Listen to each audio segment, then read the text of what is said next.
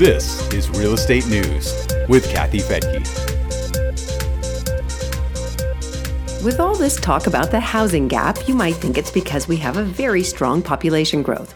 But in reality, the opposite is true. The birth rate has dropped again, and population growth is close to zero. I'm Kathy Fettke, and this is Real Estate News for Investors. And if you don't mind, please take a moment to subscribe to our podcast if you haven't already, because it really helps us rank and helps people find us. This episode is all about the status of the U.S. birth rate and population growth because it's so important to the present and future health of our economy. The economy needs growth, and for that to happen, we need workers. A low growth rate now means fewer workers in the coming years. The U.S. has experienced a low birth rate for about a decade and continues to dip below a threshold needed to replace people who are dying.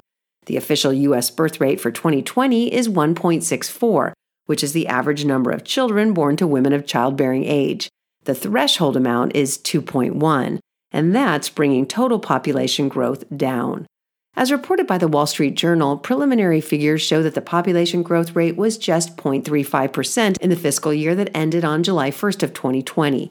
Demographers are expecting that figure to remain flat or near flat for the current year. Some also say there's a chance our population could shrink. As I mentioned, population growth is an important part of the labor market and the strength of the nation's economy. Demographers say that they're not overly concerned about one bad year because the growth rate usually bounces back in step with the economy. But after a peak in 2007 and the subsequent recession, they say the birth rate never recovered and has been drifting down since then. Economists Melissa Kearney and Philip Levine say many young women avoided pregnancy because of the pandemic and economic uncertainty. They expect that to result in 300,000 fewer births this year. Data has already become available showing a decline during the first quarter of the year compared to last year. Before the pandemic, the decline was partially due to millennials postponing their family plans, women placing more importance on career, and financial issues stemming from the Great Recession. COVID-19 only compounded that situation.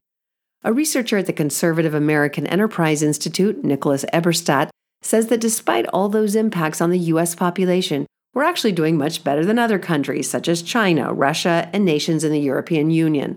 He says the big wild card for the U.S. right now is immigration. Brookings Institution demographer William Frey agrees with Eberstadt. He told the Journal that he doesn't think population growth will turn negative, thanks in part to immigration.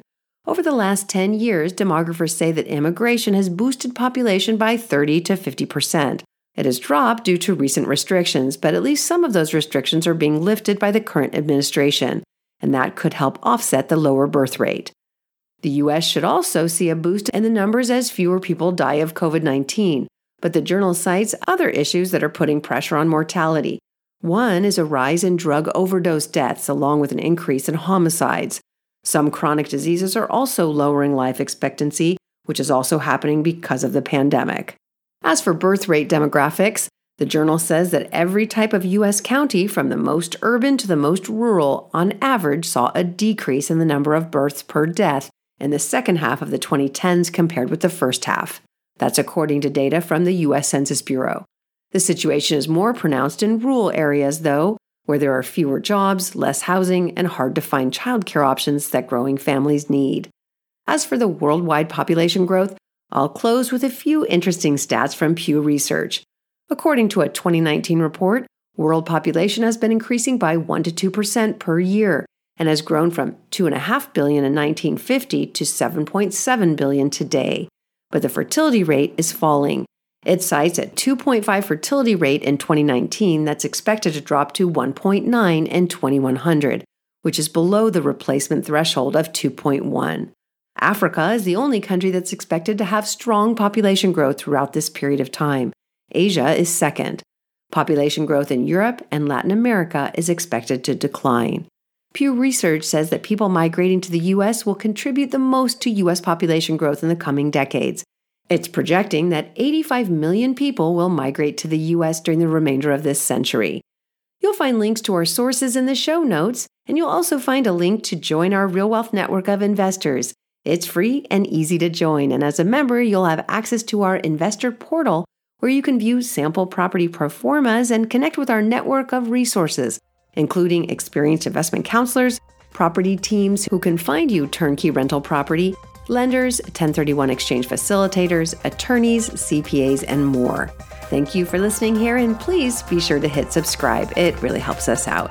I'm Kathy Fettke, and thanks again for joining me here on Real Estate News for Investors. The views and opinions expressed in this podcast are provided for informational purposes only and should not be construed as an offer to buy or sell any securities or to make or consider any investment or course of action. For more information, go to newsforinvestors.com.